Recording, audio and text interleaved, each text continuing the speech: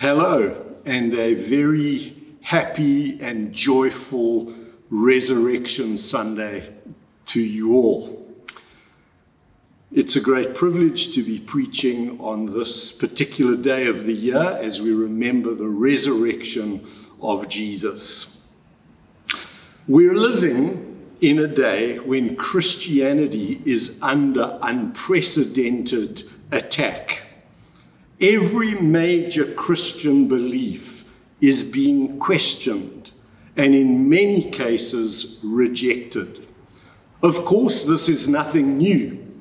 There have always been people who have not accepted the claims of the gospel, the claim that Jesus rose from the dead. We read of Paul preaching in Acts 17 to the philosophers at the Areopagus.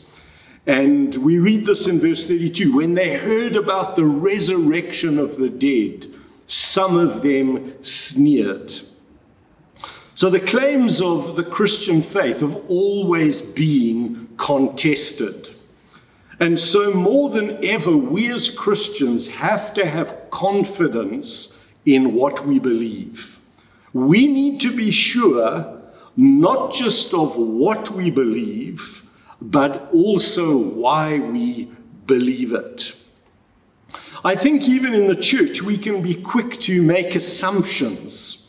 We can take Christian beliefs for granted or as givens. But in an unbelieving world, we all need to be sure about the foundation upon which our faith rests.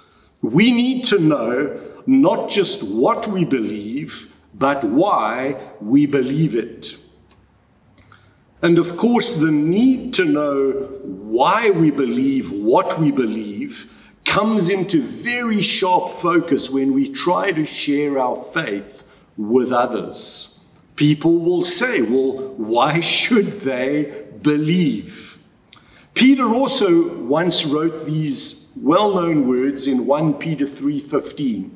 He says to us as Christians that we must always be prepared to give an answer to everyone who asks you to give the reason for the hope you have.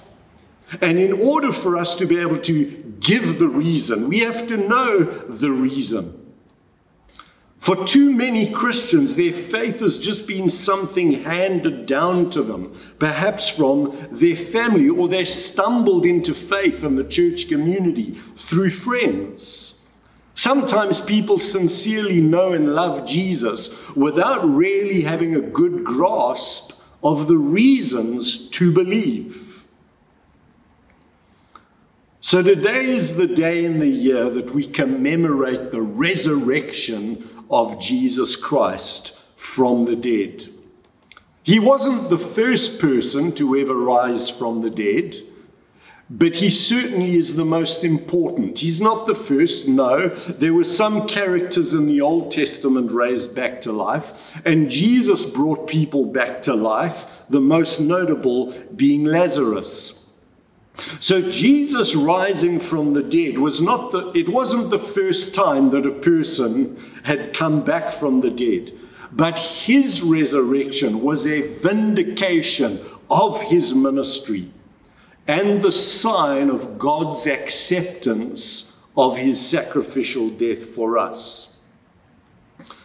The Apostle Paul makes no bones about the significance of Jesus' resurrection. In 1 Corinthians 15, he writes this: "If Christ has not been raised, our preaching is useless, and so is your faith. More than that, we are then found to be false witnesses about God, for we have testified about God that he raised Christ from the dead. And if Christ has not been raised, your faith is futile, and you are still in your sins. If only for this life we have hoped in Christ, we are to be pitied more than all men." These are strong words from the Apostle Paul. The resurrection of Jesus is not an optional extra. a nice to have, an add-on to the Christian faith. It is of critical importance in the Christian faith. Everything in Christianity stands or falls on the resurrection of Jesus being genuine. If Jesus was not resurrected, Paul writes, our faith is useless. People who share their faith are lying. We're not going to be saved, and quite frankly, people should feel sorry for us as Christians if Christ was not raised from the dead. As you can see, belief in the resurrection of Jesus was a big deal for Paul. The validity of Christianity rests upon the resurrection really having taken place. It's not just a myth, a nice story loaded with meaning. It's not just a metaphor for new life. Christ, he didn't just rise again in spiritual form. He's more than an archetype. As Christians, we believe in the bodily, physical resurrection of Jesus Christ. So let's consider today some of the reasons why we can have confidence that Christ did rise from the dead. Let's look firstly and consider the centrality of the resurrection in the Christian faith. The centrality of the resurrection in the Christian faith. Let's do a thought experiment. Think for a moment if the disciples had wanted to start a new religion and they had the life of Jesus to work from. Why would they have chosen to put all their eggs in the basket of the resurrection? They could have started a new religion based on the wonderful teachings of Jesus. They could have focused on his miracles. They could have had Jesus dying as a great martyr for a great cause. But that's not what the disciples did. Instead, they made the resurrection the central part of their teaching and their announcement, the good news, the gospel. And from day one, they started to preach about the resurrection. Here's Peter on the day of Pentecost. This is now some time after Christ's resurrection and ascension.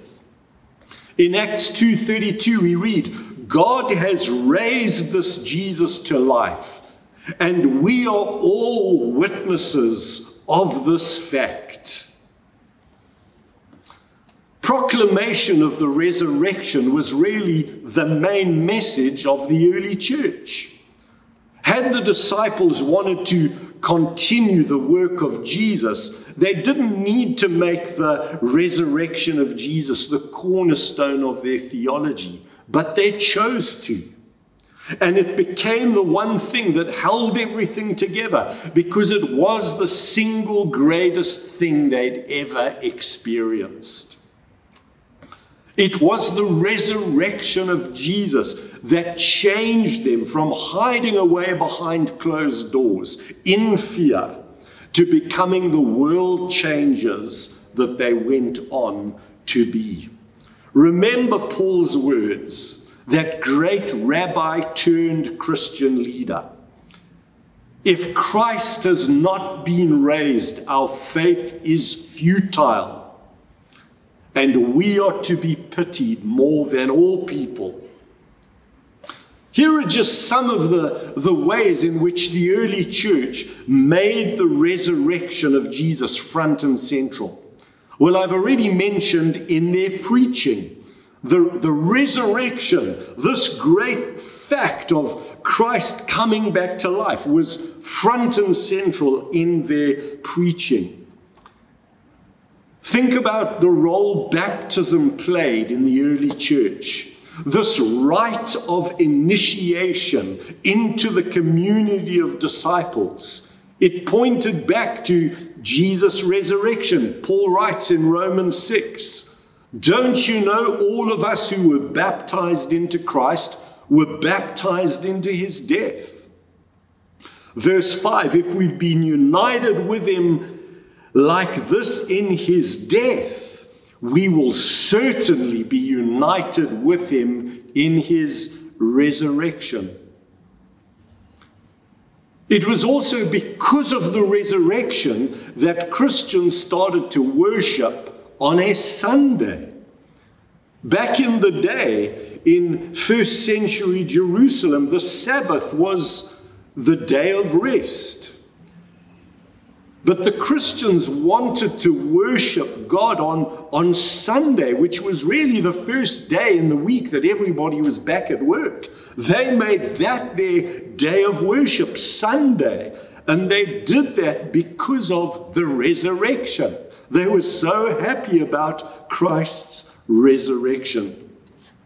So the early Christians have this intense focus on the resurrection of Jesus, and it points to its veracity, its truth. The second very important line of evidence relates to the empty tomb. Jesus wasn't buried in some out-of-the-way anonymous cave somewhere. He was buried in the personal tomb of a very well-known person, Joseph of Arimathea. And Nicodemus, a member of the Sanhedrin, is right there alongside Joseph's side as they bury Jesus. In Matthew 27, we read, "There came a rich man from Arimathea named Joseph. He himself had become a disciple of Jesus. Going to Pilate, he asked for Jesus' body, and Pilate ordered that it be given to him. Joseph took the body, wrapped it in a clean linen cloth, and placed it in his own new tomb that he had cut out of the rock." Here's another interesting twist in the story. If the disciples were making up a story about the resurrection of Jesus, or if they had wanted to steal Jesus' body in the middle of the night, they would never have allowed Jesus to be buried on the property of a member of the Sanhedrin. There is total clarity about where Jesus was buried. It's all very official. We also know that the followers of Jesus were not expecting him to be resurrected, not at all. The women who go early in the morning to wrap his body, they're not going to take him breakfast. They're going to wrap him in spices. The disciples are behind closed doors. Even when they receive news from the woman, we read this. The women come and they say they've taken the Lord out of the tomb and we don't know where they have put him. And I think there's a reference that the men thought they were talking nonsense when they heard that Jesus had been resurrected. Verse 3, "So Peter and the other disciples started for the tomb. Both were running, but the other disciple outran Peter," that's John, "and reached the tomb first. He bent over and looked at the strips of linen lying there, but did not go in. Then Simon Peter, who was behind him, arrived and went into the tomb. He saw the strips of linen lying there, as well as the burial cloth that had been around Jesus' head. The cloth was folded by itself, separate from the linen. Finally, the other disciple who'd reached the tomb first also went in. He saw and believed." And then there's this interesting comment in verse 9, which really reflects very badly on the disciples. Again, it's the kind of thing, if you were making this stuff up, you would have left this out. "They still did not understand from Scripture that Jesus had to rise from the dead. So we see from the gospel accounts the surprise of everybody as they find that Jesus' tomb is empty. The woman, Peter and John, there's no notion that he was going to be resurrected. And the enemies of Jesus also find that the tomb is empty. The Romans and the Jews, they would have loved to produce the body of Jesus. It would have brought an end to their preaching of the gospel. But nobody could produce the body of Jesus because the tomb was empty and Jesus has been resurrected. And so various stories have to be made up to explain away the empty tomb. And so we read in Matthew 28, the guards are told, "You must tell them the disciples came during the night and stole him away while you were asleep." And so the enemies of Jesus also acknowledge that the tomb is empty. And when both sides of an argument agree on the same facts, you can be pretty sure that that is the case. They disagreed on the reasons why the tomb was empty, but not on that it was empty. The third line of evidence that I'd like to focus on is the change that took place in the disciples. This is really powerful evidence for the truth of the resurrection. Think of the state the disciples were in when Jesus was arrested and crucified. They were downcast, despondent, devastated. Their 3-year mission was over. It had ended badly for them. Their former friend and comrade, Judas, he's just committed suicide. Things are bad. They must probably have been embarrassed. This man they followed, this miracle worker, this great teacher, Jesus, who they thought was going to bring in the kingdom of God, a new reign like under King David. That's what they were expecting. And instead of him being coronated as king, he's crucified. It's horrendous. This is the state of mind that the disciples are in. And now it's all over. When the disciples first hear of Jesus' resurrection, or the empty tomb, we read in verse 24, it seemed to them like nonsense. Even Mary, when she sees the empty tomb, she sees Jesus, she just thinks it's a gardener. And so she says, "Sir, if you've carried him away, tell me where he is, and I will get him." Mary's not expecting Jesus to be resurrected. She's accepted the fact that he's dead. The disciples on the road to Emmaus, the two of them, their faces are downcast, and we read them saying, "We had hoped that he was the one who was going to redeem Israel." We had hoped, but we're not hoping anymore. And when Jesus appears to the disciples in the upper room, we read that they were startled and frightened, thinking they're seeing a ghost. And Jesus has to say to them, "Why are you troubled? Why are you doubting? Look at my hands and my feet." Thomas, of course, is the epitome of a skeptic. And Thomas, even when he hears from his friends, "Hey, we saw Jesus last Sunday," his response is, "Well, unless I see the nail marks in his hands and put my finger where the nails were and my hand into his side, I will not believe it." So do you see the starting point, the mindset where these disciples were at? None of them expected Jesus to be resurrected. But they all changed when they saw Jesus again. And that's the way to explain the change that took place in them. Another example would be that of Jesus' brother James. Early in Jesus' ministry, we read that James is a little bit embarrassed about Jesus. And the family gets called. I don't know why, but we read in Mark 3:21, when the family heard about this, they went to take charge of him, for they said, he's out of his mind. Just excuse our crazy brother. We're coming to take him away. That was Jesus' family at one point.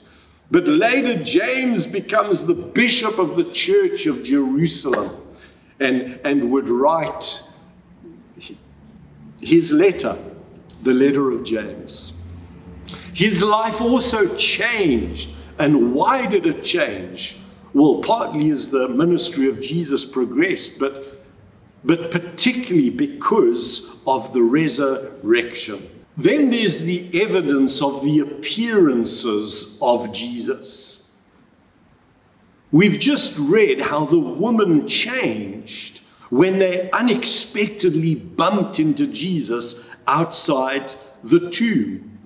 We've seen how some of the disciples changed after they saw Jesus in the upper room. A week later, we see how Thomas has his world turned upside down as he sees Jesus in the flesh. We know how the great rabbi Saul of Tarsus changed after he met Jesus on the road to Damascus a good while later. Later, Paul would write to the Corinthians in 1 Corinthians 15, "For I received what I passed on to you as of first importance, that Christ died for our sins according to the Scriptures, that he was buried, that he was raised on the third day according to the Scriptures, that he appeared to Cephas and then to the 12. After that, he appeared to more than 500 of the brothers and sisters at the same time, most of whom are still living, though some have fallen asleep." Why does Paul write, most of whom are still living? He's saying, ask around. Ask the people that were there. They saw Jesus alive and well again after the crucifixion. Jesus was seen at many different times and by many different people. Here are some of those occasions. Mary and Mary Magdalene at the garden tomb. Cleopas and a friend on the Emmaus Road. The disciples bar Judas and Thomas that first Sunday night. Later, a week later, Thomas. There's Jesus' appearance when he makes a braai for his disciples while they're fishing. That was the time they caught 153 fish.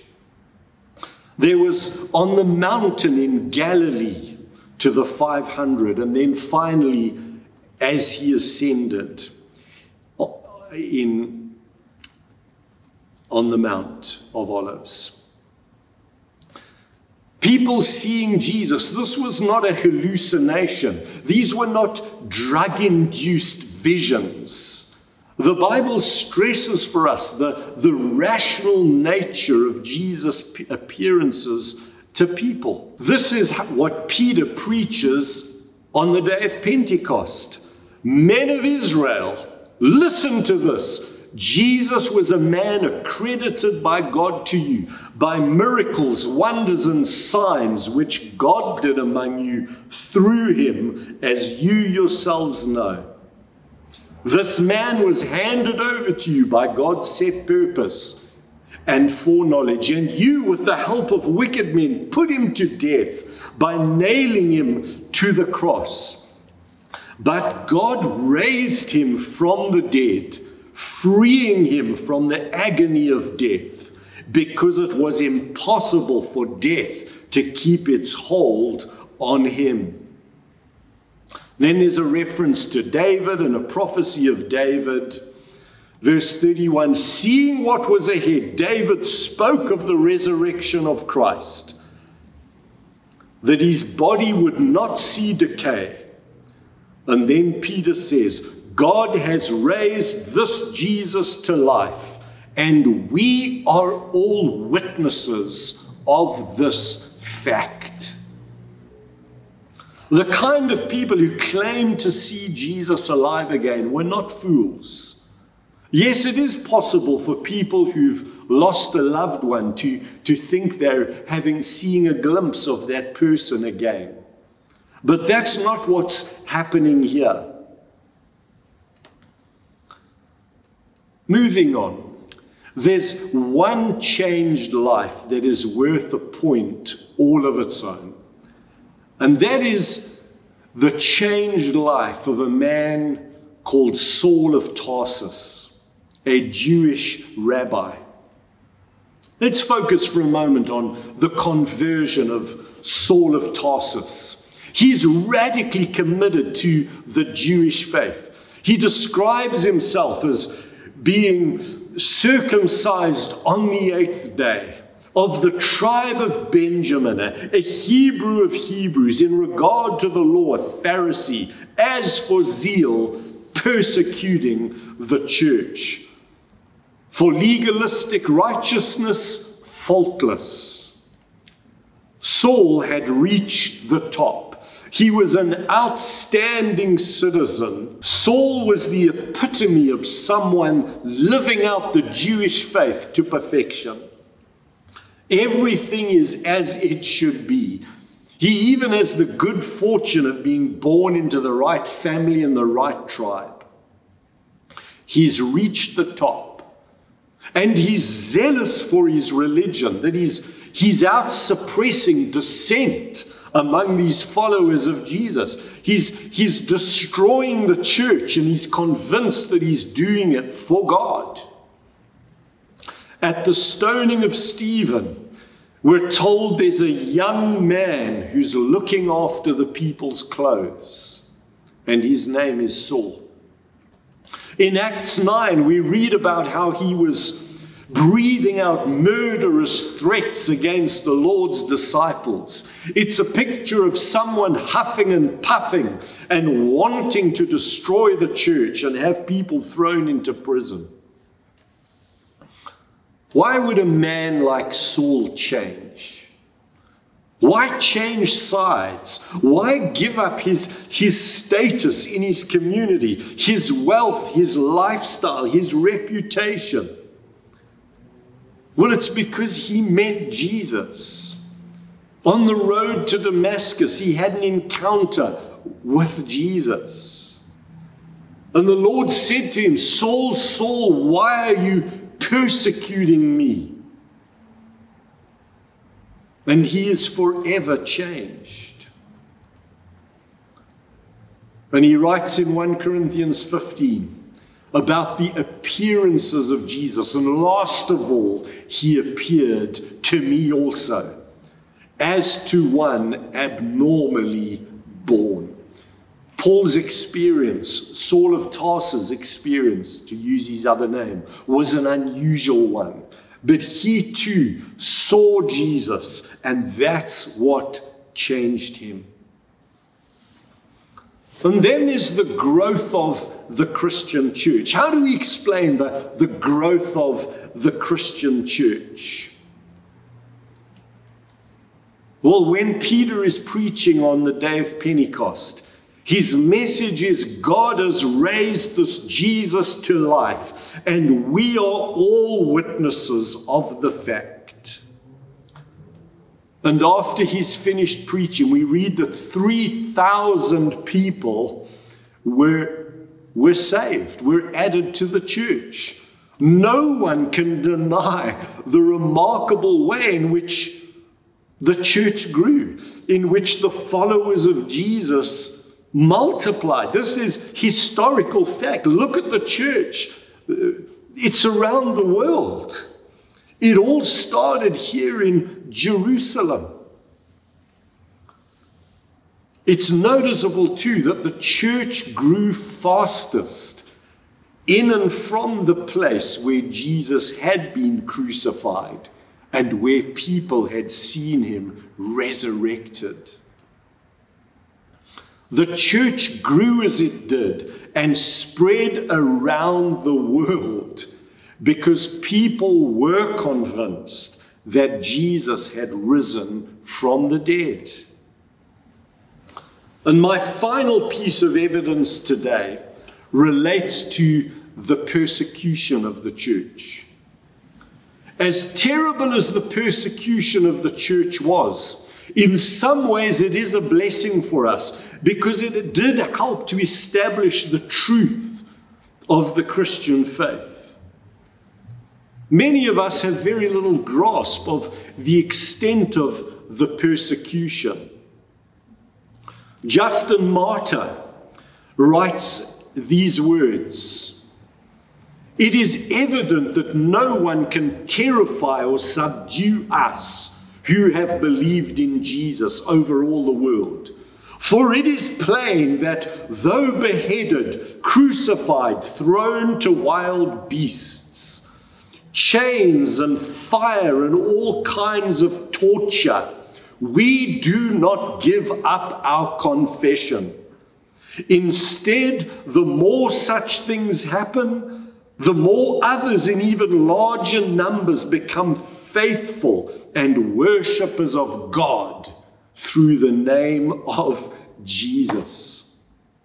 That's Justin Martyr writing and saying how it didn't matter how much the early Christians were tortured and persecuted.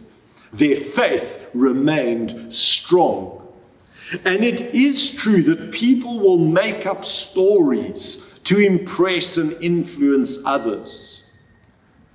But it is highly unlikely, if not impossible, that people will make up stories for the fun of it and then be willing to endure torture and to be killed for what they know are lies.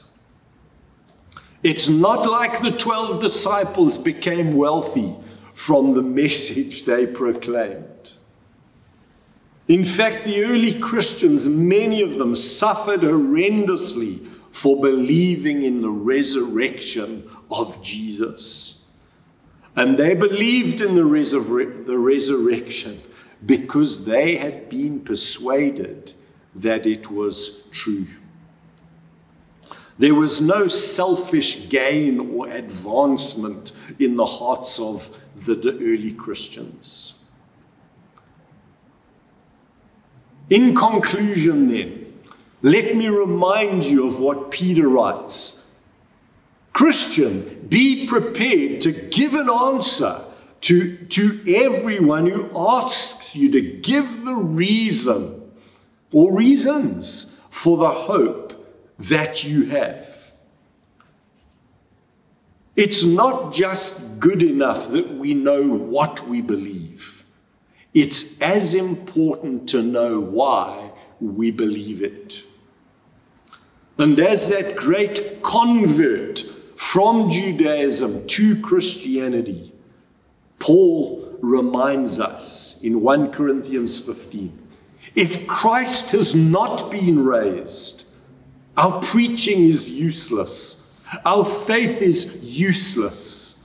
If Christ has not been raised, we're still in our sins. We're not being transformed. There's no hope of heaven. And we are to be pitied more than all men.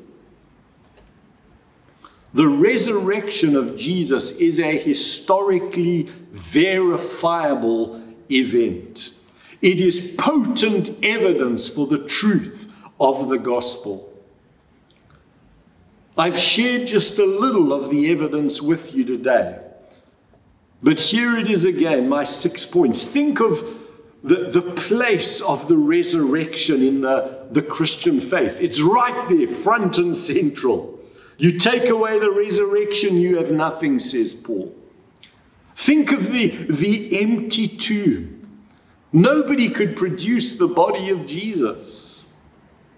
Think of the change that took place in the disciples, in the woman that went to the tomb.